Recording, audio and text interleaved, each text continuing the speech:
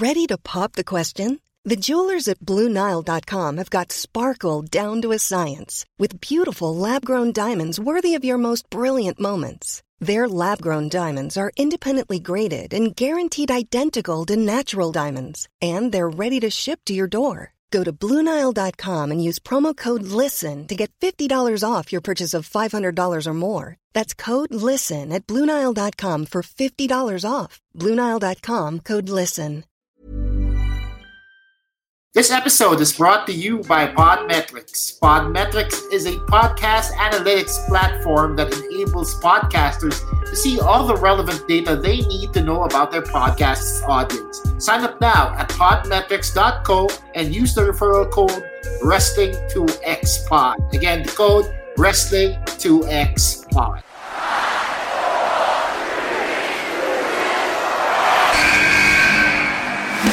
What's going on? This is Xavier Woods, a.k.a. Austin Creed. I said give me a hell yeah!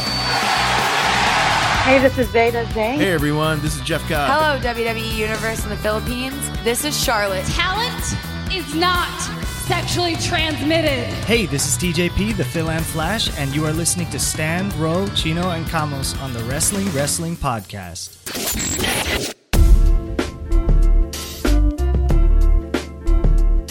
You are listening to the longest-running weekly episodic Filipino wrestling podcast. This is the Wrestling Podcast. Stan C, Romoran, and Chino Liao at your service with this week's exclusive audio-only episode. And boy, we have a treat for you this week because we've got the NWA World Women's Champion, Thunder Rosa, on this week's episode. And it's a very insightful conversation. And we're just really happy that this finally happened. Yeah, I actually haven't recorded like this late since our Mellow and Wave days, no? Yeah. So, nakamiss din, ganito ka late. But yeah, it was such a great conversation. I really liked how she went into every answer she gave. So really good. It's a bit of a deep dive on her opinions, on her career as well. What we did heading into this interview was we wanted to make sure that we would ask questions that haven't really been asked of her in previous interviews. Because if you haven't noticed, she's actually gone on quite the media tour as of late. So we're just really lucky and fortunate that the Wrestling Podcast was one of the stops on her media tour. And we're so excited to bring you our conversation with Thunder Rosa. But before we get to that, just want to remind you once again that the Wrestling Podcast affiliate link on Lazada is still up, even though 1010 is behind us. So if you want to buy stuff on Lazada and help keep the lights on here on the Wrestling Podcast and on Podcast Network Asia, all you have to do is visit the link tinyurl.com/wrestlingxlazada. Again, that is tinyurl.com/wrestlingxlazada. Make sure to click that before you get to the site or the app, and every successful purchase that's checked out and delivered to your doorstep gives us a small commission to help everyone out at PNA. And now, without further ado, let's get right to it. It's our conversation with Thunder Rosa here on the Wrestling Podcast. Here we are with our special guest for this week's exclusive audio-only episode of the podcast. Please welcome the NWA World Women's Champion, Thunder Rosa. Hi, everybody. It was audio. You should have told me. I could have looked like how we'll post the clip. Don't worry. Yeah, we'll take pictures. We're still taking pictures, so it's all good. Yeah, we've got the recording. So, how's it going, Rosa? How have you been with the pandemic going on and just this turbulent year? Man, good. I mean, it's been a year full of changes, full of adjustments, full of surprises. You just have to I think right now you just have to ride the wave and just let it be. 2020 just shows that anything can happen, and that if you think that you have a life path, it could completely change. So, I mean, I made the best out of these lemons that were given to me on 2020. Our listeners have probably been curious about how you got your start in the industry. So maybe we can start with your origin story in wrestling. How did this all begin for you? I was 26. I had a job that I liked, but I hated at the same time. And then I started attending indie shows, and I got hooked on wrestling with that. And I met a lot of people, and I like it. And I had a theater background, and I've always been very dramatic per se. So we just went with it, and I started pretty much by accident, kind of just finding that wrestling was something that I was interested in. It gave me pleasure, let's say. Let's put it that way. And that's how I started. I mean, I told the story like many, many, many times. But I think wrestling found me when I was older. It was like my calling, my lifelong calling that I didn't know. So that's how I started. I started in Hayward, California. I was the third girl on the tryout. I was doing a tryout because I was trying to get a scholarship. And I got 5th place, which I was really proud because I was the oldest in the group. Everybody was like 20, 21, and I was the oldest of the group. And I think I was the one who was striking the hardest. Like the other girl, I think she got it because she was younger. And I always been overlooked because of my age, my look, because of my beliefs. And people didn't really put their money on me. So the odds were against me from the beginning. You mentioned that you started at 26 and that you started with attending an indie show, but were you the type to have enjoyed wrestling as a child? Because there are a lot of stories of people who see wrestling on TV from like their brothers or their parents or whatever. So you weren't that type of kid? No, when I watch it, I'm going to tell you, when I was in high school, my senior year, I lived with my auntie in San Diego. And my cousins were really big WWE fans. They loved John Cena. And I thought John Cena was the stupidest man in the world with that big, cool white guy wearing a big clock. Like, what else? I used to tell them, what is that? Like, what are you guys watching? This is garbage. And they're like, oh, it's professional wrestling. Don't talk about John Cena like that. And then who else was on? The Rock and Stone Cold were like pretty hot still. And I didn't watch it. I honestly thought it was the stupidest thing. They will watch it every Monday.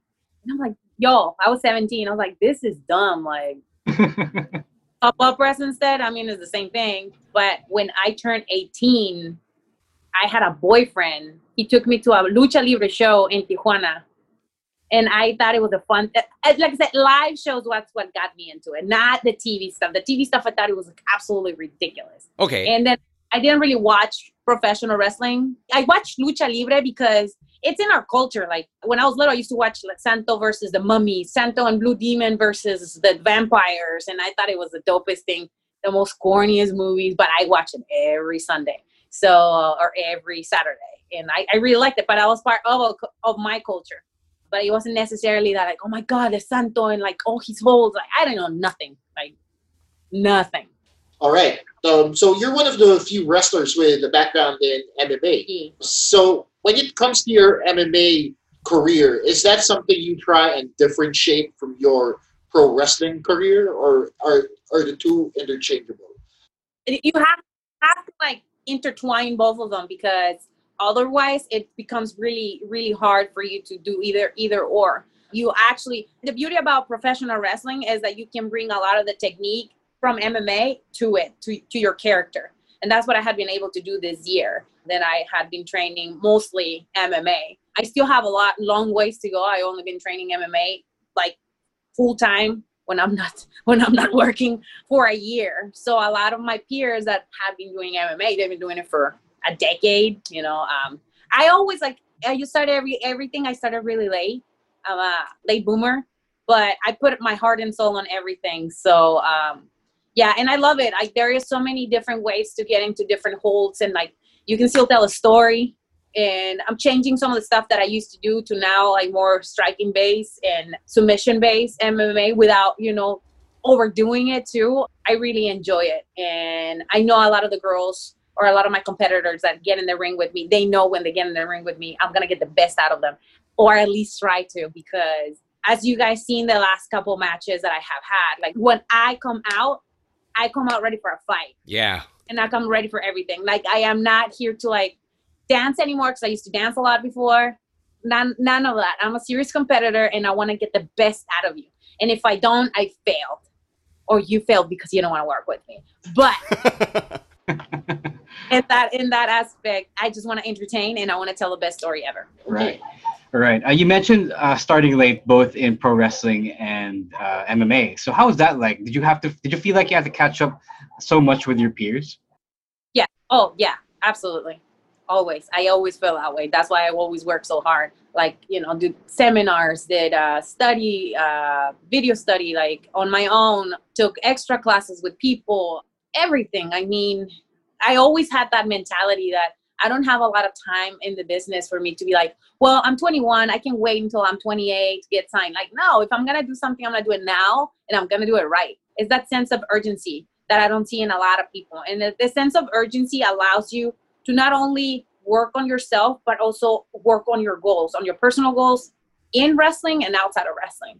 So that's why you have seen me. And I've been very lucky, thankfully, like I said, God has blessed me with all these opportunities in the last 6 years, but I've taken all of them and I have excelled in a lot of them. And some of them I fail and I had to try until I got good. But that's what you have to do. You have to have that sense of urgency. Just because you're on TV or on a TV show doesn't mean that you're just going to keep doing what you're doing. If it doesn't fit to the character that they're giving you, you better change your ways.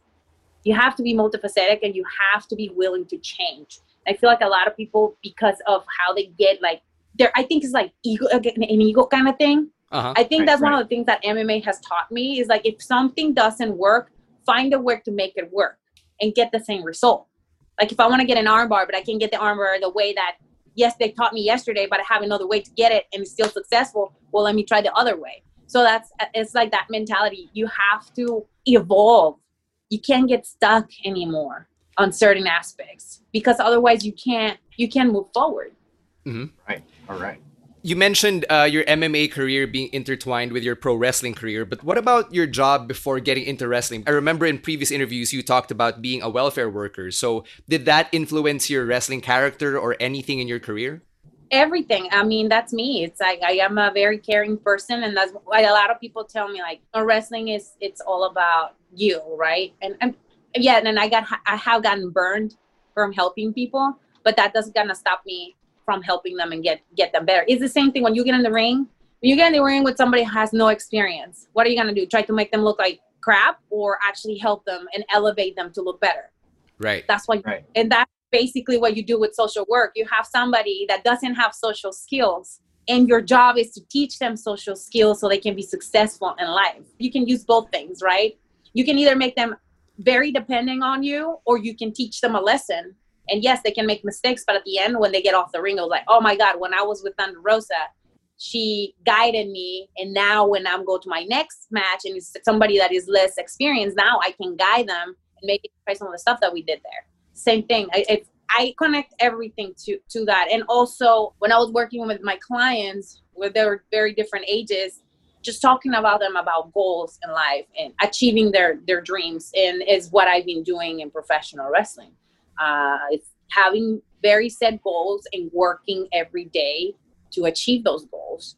And then once I achieve those goals, create new goals, not to get stuck in the same place because we get complacent and then we don't grow. So it's the same things that I just teach my clients. I have to like implement in my life and I have to implement professional wrestling.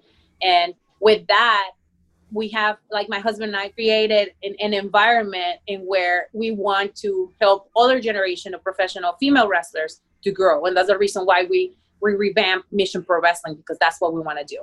Okay. So when it comes to your pro wrestling persona, you're very known for the Calavera face paint you put on. Like that's one of your trademarks. There we go. How did you decide to incorporate that with your character? I didn't want to be stereotyped as a luchadora. Like I always wanted to be stereotyped as a wrestler because I trained in America. I didn't know lucha and I hated when people were like, do lucha. Well, I don't know how to do lucha. I'm not a luchadora. Just because I'm from Mexico and I have an accent, doesn't mean that I am a luchadora. So that's one thing that really irritated me when I first started here. Let's keep it real. A lot of us that are immigrants that are in the United States, that we're second generation or first generation, like we try to stay away from the stereotype in order for us to be successful in an American society. Right. Because there's still a lot of segregation. There's still a lot of racism. There's still a lot of misinterpretation of our culture. So for me, using the face paint was big because I was rejecting my own people or my own origin for a minute because I wanted to be seen as a wrestler. I didn't want to be seen as the luchadora because she only speaks Spanish. I want to be respected as an athlete. So that didn't work. Lucha Underground. And when I worked in a place in Merced, California, the guy was looking to bring more Latino fans, and they were failing on that. And there's a big Latino community, so they painted my face. And they're like, Day of the Dead is very popular. You should use it. I use it. It looked cool. I only use it there. Then they told me that I should use half. And I was like, all right. So I only use it there. Everywhere else, it was this. This is what you got. Then when I went to Japan, people didn't really like, I mean, she's good, but like, and then I got the concussion.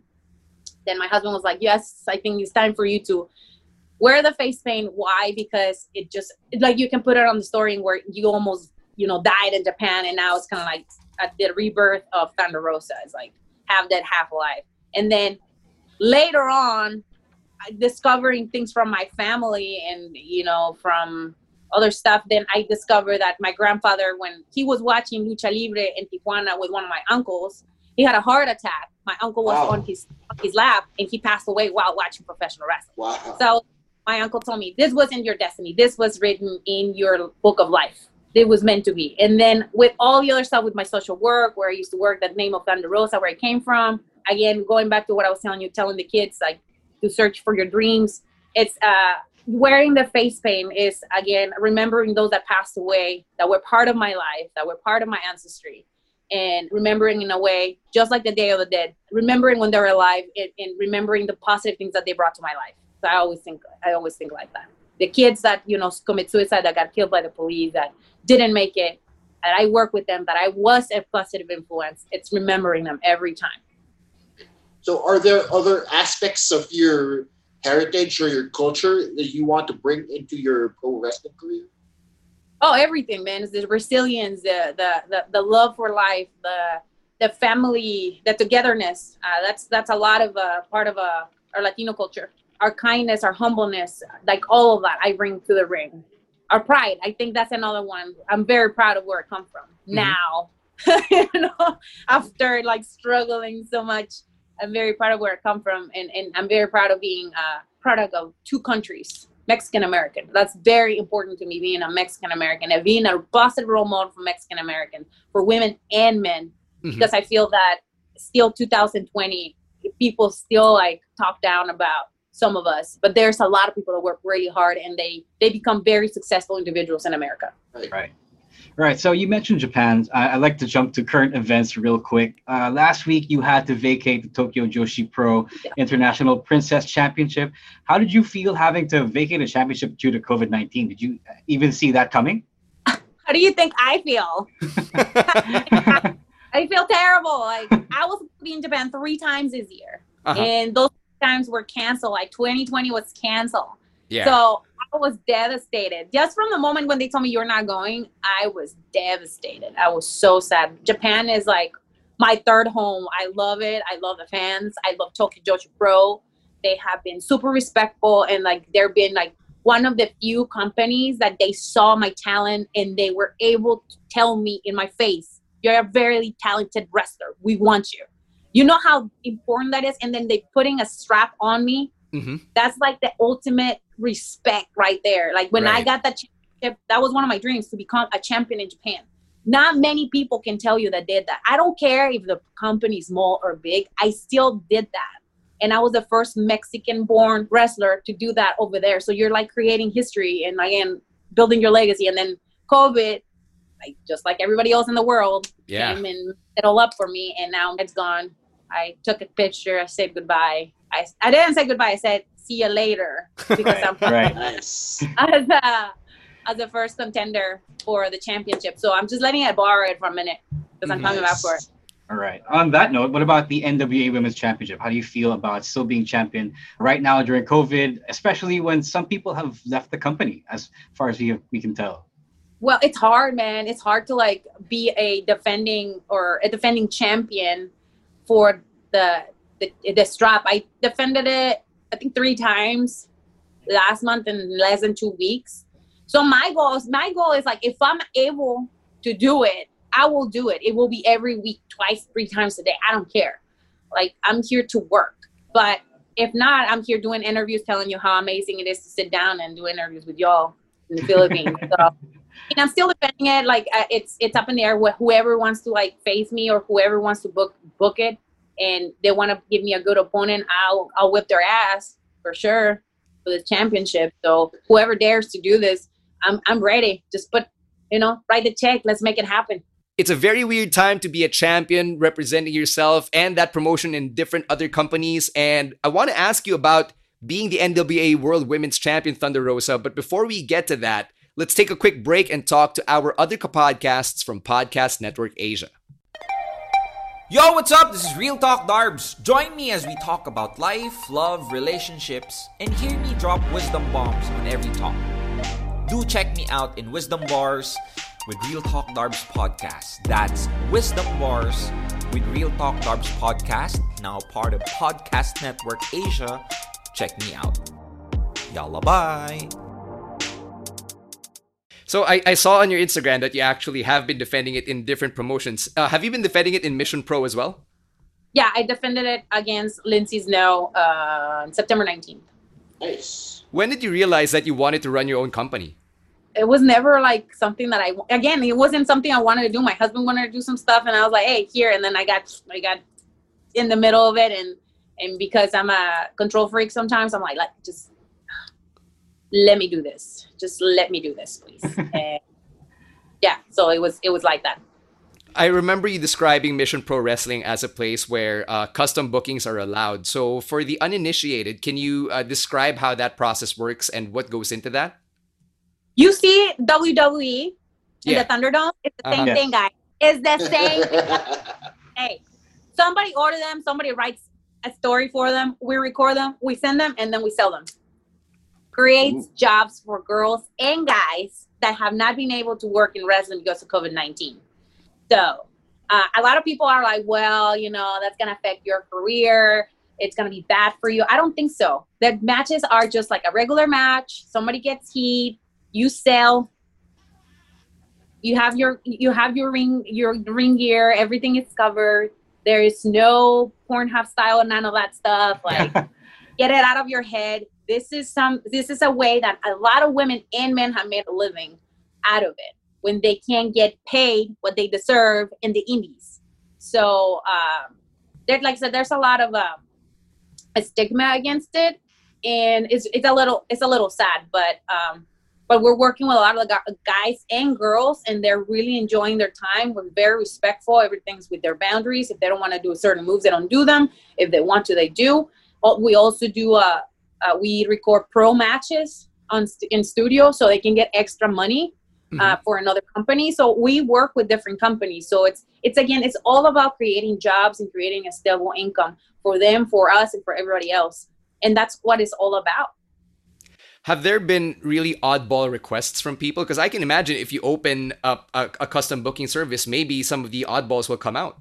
Oh, yeah, absolutely. But we are very clear. There's no nudity. There is no sex involved.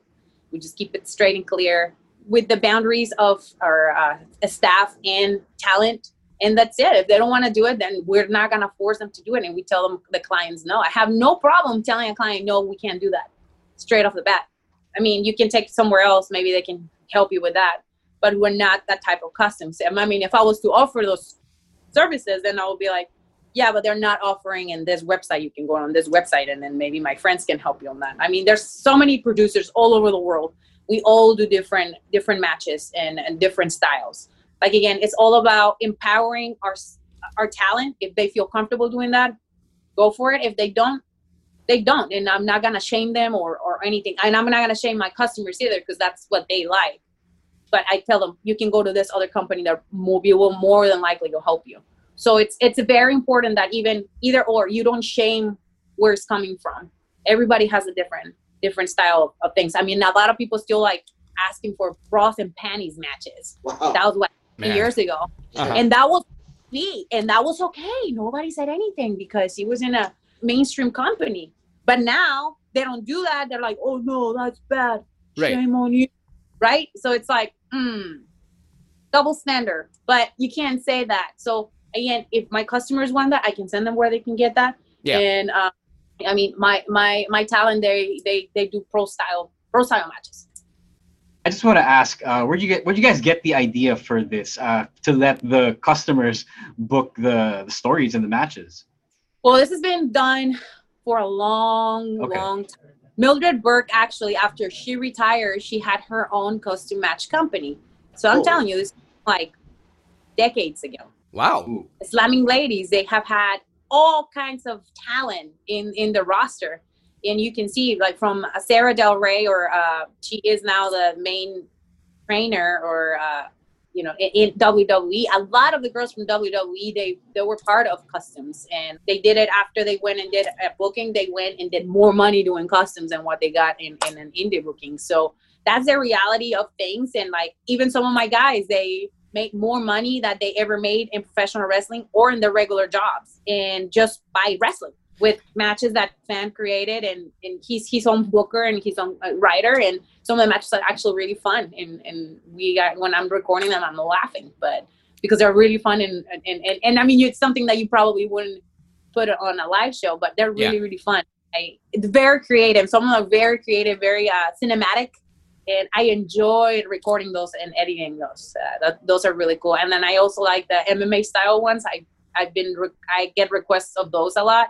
So we do like 3 rounds, and they're like, we spar and everything. So it's really cool. Wow. I mean, you can do anything pretty much. You can be an alien and you come as an alien, and the alien. Oh no, I'm serious. Like, there was a really cool one I recorded with Holiday and Alex Gracia. Holiday was like a witch, and she takes over Alex Gracia's soul, and she's like acting like she has no soul. She's like, it was a dream, but it wasn't a dream. Like, it was really cool. Like, and I like recording that kind of stuff. I think it's fun. Yeah, that's one of the more wholesome types of odd, I guess. Yeah, absolutely. Or like, there was one I did a long time ago. I was a killer.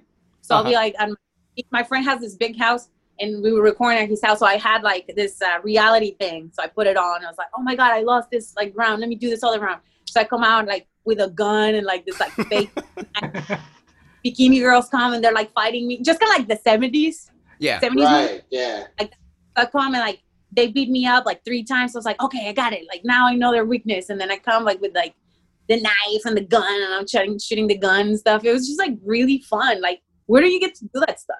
Right. Like, even do those stuff when you're little, right? You play with your friends, like, oh yeah, let's, like, I'm gonna be like this super killer, and then we're gonna try to like play fight or whatever, and it's really cool. So I enjoy doing that. That was really fun. So we saw that you've been really working on your own promotion as well, Mission Pro Wrestling. But before we get to that, let's get to another break and hear from our friends here at Podcast Network Asia. Hello, fellow podcast listeners. Hi, my name is JC Teves. Just dropping by to say hello to you. I do have a podcast if you want to listen to it. It's called Tevez of the Best. I just talk about my own life, but you might learn something new if you stick around over there. I just try to make it relatable. So it is available wherever you listen to your favorite podcast on Podcast Network Asia or whatever you listen to. Okay? So maybe after this one that you're listening to, give this one a shot. Tevez of the Best, thanks, and see you there. Later!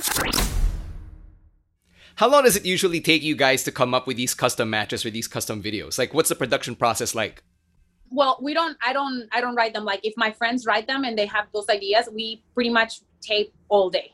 He comes with the idea, we develop it, and then we go over like the fighting scenes to make sure they look good, what angles we're gonna use and stuff.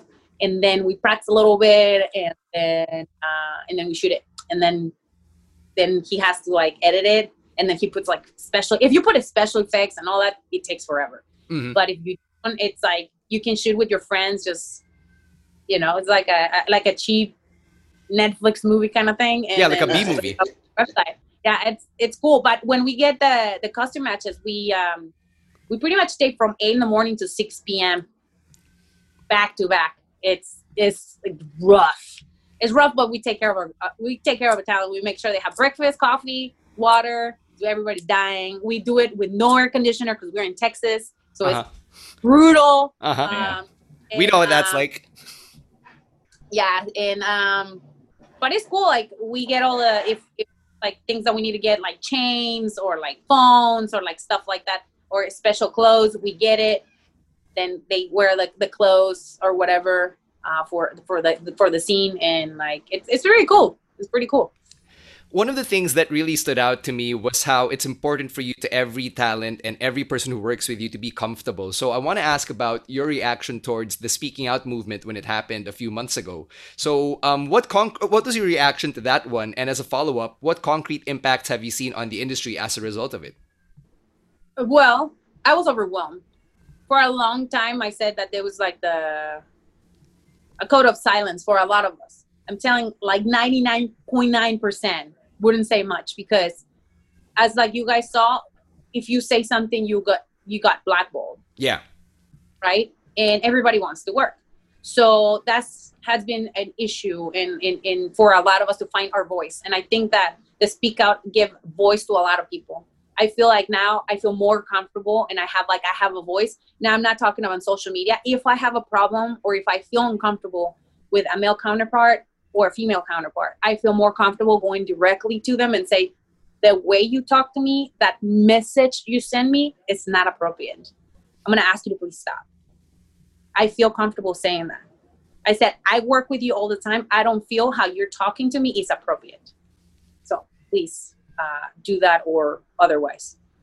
I feel that now we can talk to our men and women about the importance of pressing charges, regardless of what pain in the ass it is. Yeah. But they need a trail, a case for people that are, I don't want to call them predators, where some people were they were becoming predators after 1 or 2 to 3 times doing the same thing.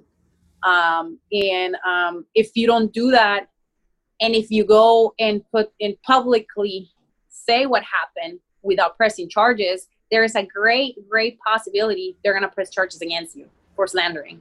And that's what's happening right now. So I think it's opening the eyes to a lot of people to be informed and to support our talent, like from promoters or whatever, that if whatever needs to be done, it needs to be done. And some people have taken it on their own hands to create policy that can be implemented all over the country. That has to do with HR, that has to do with social media, that has to do with things that I think it needs to be talked about, because a lot of these issues, if the culture would have been different, I don't think it would have been as, I don't know. It was like I said, it was really, really hard for a lot of us to read it. And it was a lot of reliving memories, reliving very bad experiences that a lot of us had, and a lot of things that we kept quiet because we didn't want to hurt anybody. And for me, it was a very nice way to like connect with some of my friends and talk about some of these issues that they went through with some of the people that was talked about, and have like positive conversations and how can we help each other emotionally, physically, and spiritually without, shaming the victim or continue to shame the victimizer. So we did that. I now, which reminds me, I have to talk to these people in California, because I'm trying to implement some of the stuff that they're working on my company, that has to talk about social media, that talks about sexual harassment, that talks about just behavior in general in the locker room and outside the locker room. So we can prevent a lot of this stuff. And also educating the locker room about men and women, and having the spaces for people to change. Like for us, like having a small room where we can all change and, get naked, whatever we want to do, without men looking at us. And then we have another speak out thing or somebody taking a video. You never know. I mean, you never know. So that's what I tell the girls. And I tell the guys too. I'm holding everyone accountable in this place to take care of your sisters. Because this is a brotherhood. And we need to take care of each other. Not mess each other up. Yeah, and for example, in Mission Pro, no men are allowed to come in the locker room unless we have a meeting and the girls are okay with it. No men are allowed in our locker room. Period.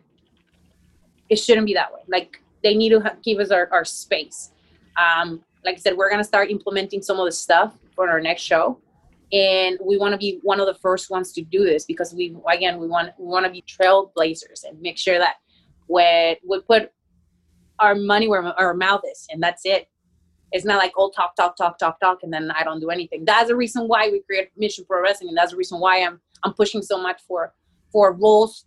That's so women, we can have more roles of power. So we can be agents, so we can be bookers, so we can work in production, so we can have a say on what's happening in the women's division, which I feel like for decades has been dominated by men. Right. And we do what men tell us to do, and we continue to do that, and it hasn't changed in 2020. So that's one of the things that I haven't seen has changed in any other companies that I have worked for. Yeah, there is some women can say and they can advise. But again, people that are on top, all of them are males. Where should all of this start? Because you talked about how all of this affects everybody in the industry, from fans to people who are working in the ring, people who are working behind the scenes. But where should all of this change really start? It starts with you. You need to educate yourself. You need to find the information. There's something called Google. And a lot of people that went through this are very, very young people. They never had like a regular job. They never like had education about sexual harassment and what's the best way to do it. I think empowering us as women and men, empowering our younger generation and letting them know what is right and what is wrong. Yeah. But I guess it starts with us. Definitely like the behavior that I experienced when I started wrestling is not okay. Like a lot of the stuff that some of the guys did to me is not okay. And I told them, one guy, he grabbed my ass. It was one of the guys that I used to train with. And he did it in a malicious way. So I got quiet. He tried again and everybody was in the locker room. And I said, you touch me one more fucking time, I'm going to beat your ass. Stop touching me. Like, why do I have to tell you to stop touching me in the first place? You shouldn't touch me and it's not cool. Right. Telling people that it's not okay. Don't talk to me that way. I'm not your girlfriend. It's like, or the guys, if a girl's like consistently trying to get in their pants, be like, hey, dude, like, it goes both ways. Like, I don't want nothing with you. Okay, cool. Like, bye. And when it's consensual, it's consensual. But when it's the girl or the guy said, hey, leave me alone, it's over. It's over because that goes into harassment thing. So it's like knowing the difference of what is right and what is wrong. And when somebody tells you to stop, that means stop. It's over. Done, over with. Leave me alone. And that's the hardest part. I mean, some people are like, I just love you. And I'm just, no. Just said no. It's really hard. But it starts with us, definitely, like changing that mentality and teaching it to others and empowering others by saying, you are allowed to say that too. So this doesn't happen again. Mm-hmm. And hopefully it doesn't happen to the extent that it happened. I know it will happen because just that's how the cookie crumbles. But if we don't unify and we don't try to implement those policies that I was talking to you about, and people understand that this in a regular job, yeah, it doesn't go. Right. You can't be grabbing your boss's ass or calling her names or sliding on her DMs, right? Yeah. Or your coworker. You can't, because she's gonna go to HR and they're gonna fire your ass. It's just like educating and informing and taking it upon yourself first, and then start educating others. All right. So from that, let's talk about lighter things, I guess we could say, because whenever we have people on here from Lucha Underground, I have so many questions about it, both as a wrestling experiment and as people who have been part of the program itself. So can you tell us a little about Cobra Moon as a character? And was that your own idea? And if not, how did you make it your own? Cobra Moon was all Lucha Underground. They had that character. They offered it to 2 different people. They refused. Then they offered it to me. And then I said, absolutely, yes. What do I do? And I didn't know nothing about Lucha. I didn't know Lucha. I just got in the ring and they're like, you're doing this. Like, all right. So that's how it was. And then they told me like just basically the backstory of it. And then it was like trial and error. What works, what doesn't. Who was my agent a lot of the times? Paul London was my agent a lot of the times. And he's very like theatrical and extra. So he's like, you got to slid through things. I was going to ask about that. Yeah. Who came up with the slithering? Because that was really good. Yeah. Paul London advised me to do that. He was like, you totally should come out and be like doing this stuff. All right, okay, cool. So when I come out, it's very seductive, very like, slithering, like all the snake that created Adam and Eve. It was just, evil and conniving and everything. But at the same time, she was very attractive. And you just want like, who is this, So that was the whole story. And then I think season 3, that's when I was able to develop more of the character and I was able to do more vignettes and show how evil she was. I didn't get to wrestle as much, but just fine because we were developing more of the backstory. And that really helped me to focus on paying attention to what my peers were doing and the things that I needed to learn by the time I come back in the ring and use the same character. So it was a trial and error and I had a lot of fun, definitely. Yeah. So what was it like working with Vibora, who is now Luchasaurus? Like, did you expect him to stick with the character all the way after he did Lucha Underground? Well, I think it happened just kind of like with me. He wanted to be himself, but sometimes like being yourself is not like people don't like really. So when he got that mask, everybody at Lucha Underground used to call him Luchasaurus, right? Right. Yeah. But what they trademarked was Vibora. So he was like, oh, this works? Okay, let me go in Luchasaurus. And then he went to AEW as Luchasaurus. Damn. So he created his own Vibora to Luchasaurus. And I was like, all right, cool. And he took it and then he did it. So, and now I always knew that he was super athletic. And for a big guy, he does a lot of gymnastics kind of stuff. When he was doing it, when we were training, I was like, holy shit. And then he'll be doing, he's a great wrestler too. Like he was teaching us a bunch of stuff like chain style wrestling. And I was like, wow, like this guy is really good. And he's really good too. He was a personal trainer, physical therapist and stuff. So he's really knowledgeable. He's a super smart guy. He studied like medieval history. He has a master's degree on that. Mm-hmm. So I was like, well, why are you a wrestler? And he was just like, but it's really cool. It's really cool. It's really cool to see how he's evolving. And I'm really happy for him that he has obtained the amount of success that he had, because he's gone through a lot of injuries and a lot of setbacks, and he's killing it right now with his team.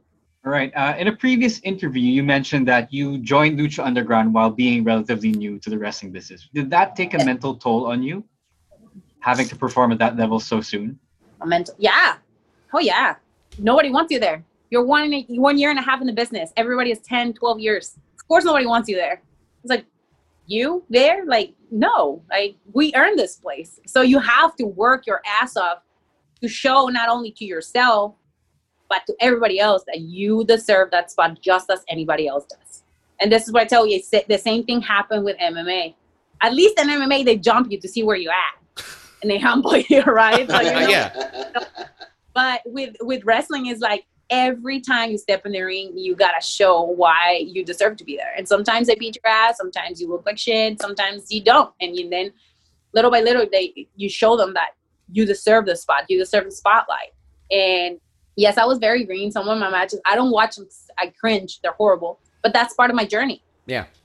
Right? And that's why I tell the girls, like, I am in a position now where my fears were when I started.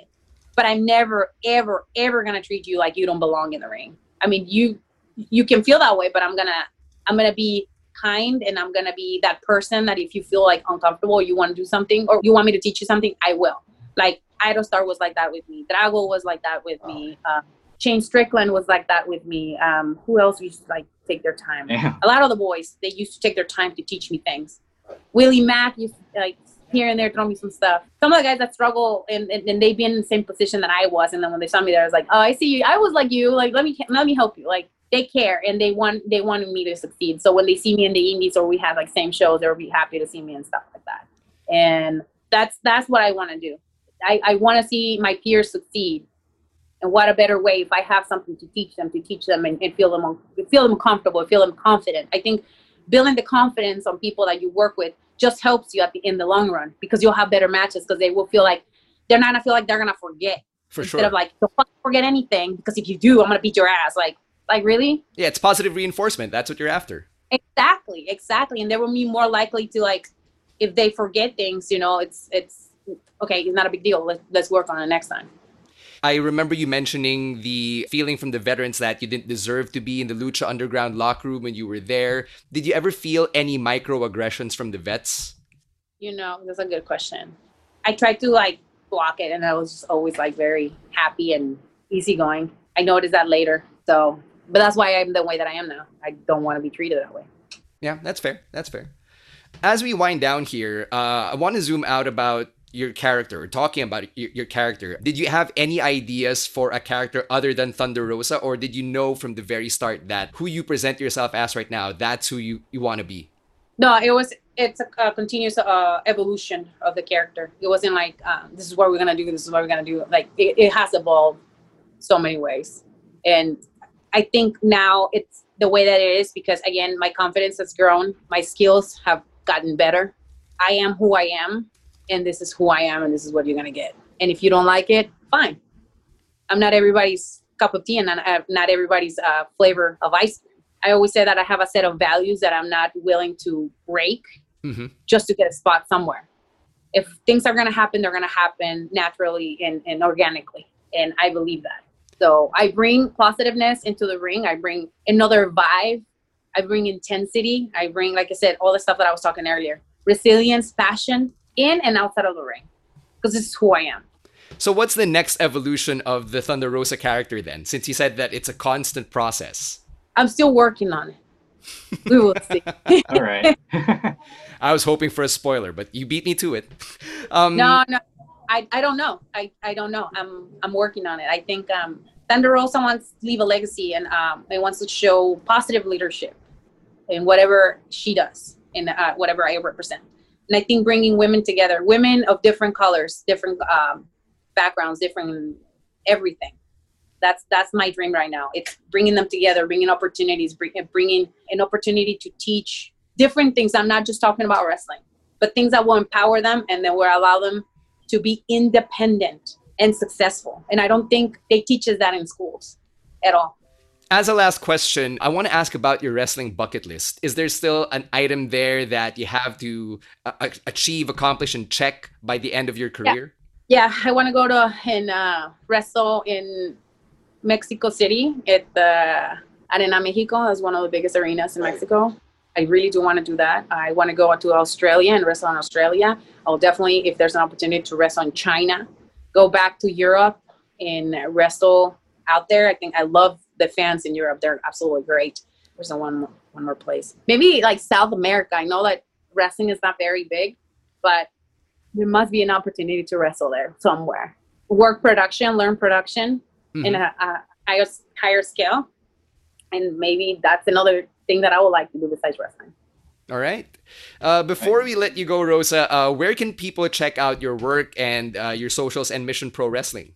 MissionProWrestling.net. You can check everything there. We have a gallery of pictures of a couple shows that we had. All our custom matches are there.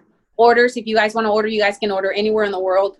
Just go there. All the information is there. www.missionprowrestling.net. For Thunder Rosa, it's www.thunderrosa.net. All my merchandise is sent to all over the world. If you're in America, well, it's easier. But if you're in Philippines, Japan, everything is special order. You can send me a message what you want, and I'll send it to your way. It takes a little while. I only send merchandise once a week because I'm getting busier. So that. And then for all my socials are at Thunder Rosa 22. Facebook, Instagram, and Twitter, and YouTube. So don't forget, subscribe, like, tell your people, send me a DM, buy your merch. Thunder Rosa, thank you so much for being very generous with your story and with your time with us. We've been so excited for this, and we can't believe that we actually got to sit down with the NWA World Women's Champion. So thank you so much, and congratulations on all the successes that you've achieved. Well, thank you, and thank you for your time. Hopefully the peoples in the Philippines get to know Thunder Rosa too. Thank you so much once again to Thunder Rosa. You can check her out on AEW Dynamite, where she's become a regular fixture on their shows. And you can also check out all of her socials and her promotion, Mission Pro Wrestling.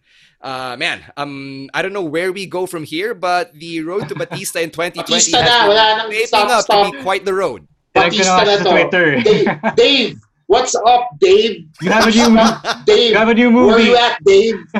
You have a new movie. Baka naman. Where you at, Drax? Come on, let's do this. Here's up, Drax. Let's go. My Spy promotion tour.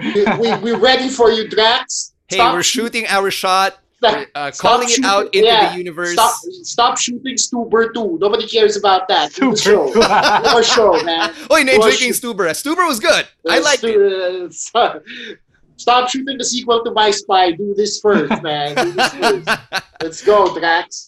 So there you go. That's the Thunder Rosa episode on the Wrestling Podcast. If there are other international wrestlers that you want us to reach out to, you can always hit us up on Twitter at Wrestling2XPod, at Chino Supersized, at Roiswar, at _StanC. And you never know, all I did was we shot our shot, we emailed Thunder Rosa, and she was able to find time for us. So I will just say, though, that Thunder Rosa on Instagram is a very busy lady. So props to her for saying yes to our little podcast on this side of the world. Because she's a one-man operation.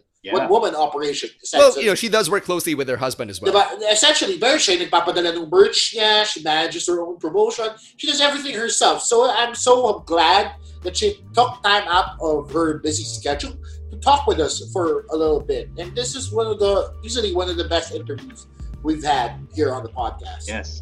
Perfect start to our week, and we hope it's the perfect start to your week as well. And this week is just going to keep rolling on because on Thursday at 7 p.m. we have our regular live stream on the Facebook page, facebook.com/wrestling podcast, and we're also on Kumu at Wrestling Pod. So follow us over there and catch the stream. We'll talk about the WWE draft and everything else that might happen between now and then. Plus, we've got to break down some of the news that's also come out. Actually, mabigat, so we'll save it for Thursday night. Until then, though, shout out to our babyface producers, Sola and Nikai, for keeping it all together and putting these episodes up for you on Spotify or wherever you get your podcasts. Don't forget to follow, subscribe, leave a comment, and again, let us know which guests you want us to reach out to on a future stop on the road to Batista. Until then, though, this is Stan C, Chino Liao, and Ro Moran signing out here on the Wrestling Podcast. Peace! Mom deserves the best, and there's no better place to shop for Mother's Day than Whole Foods Market. They're your destination for unbeatable savings, from premium gifts to show-stopping flowers and irresistible desserts. Start by saving 33% with Prime on all body care and candles. Then get a 15-stem bunch of tulips for just $9.99 each with Prime. Round out Mom's menu with festive rosé, irresistible berry chantilly cake, and more special treats. Come celebrate Mother's Day at Whole Foods Market.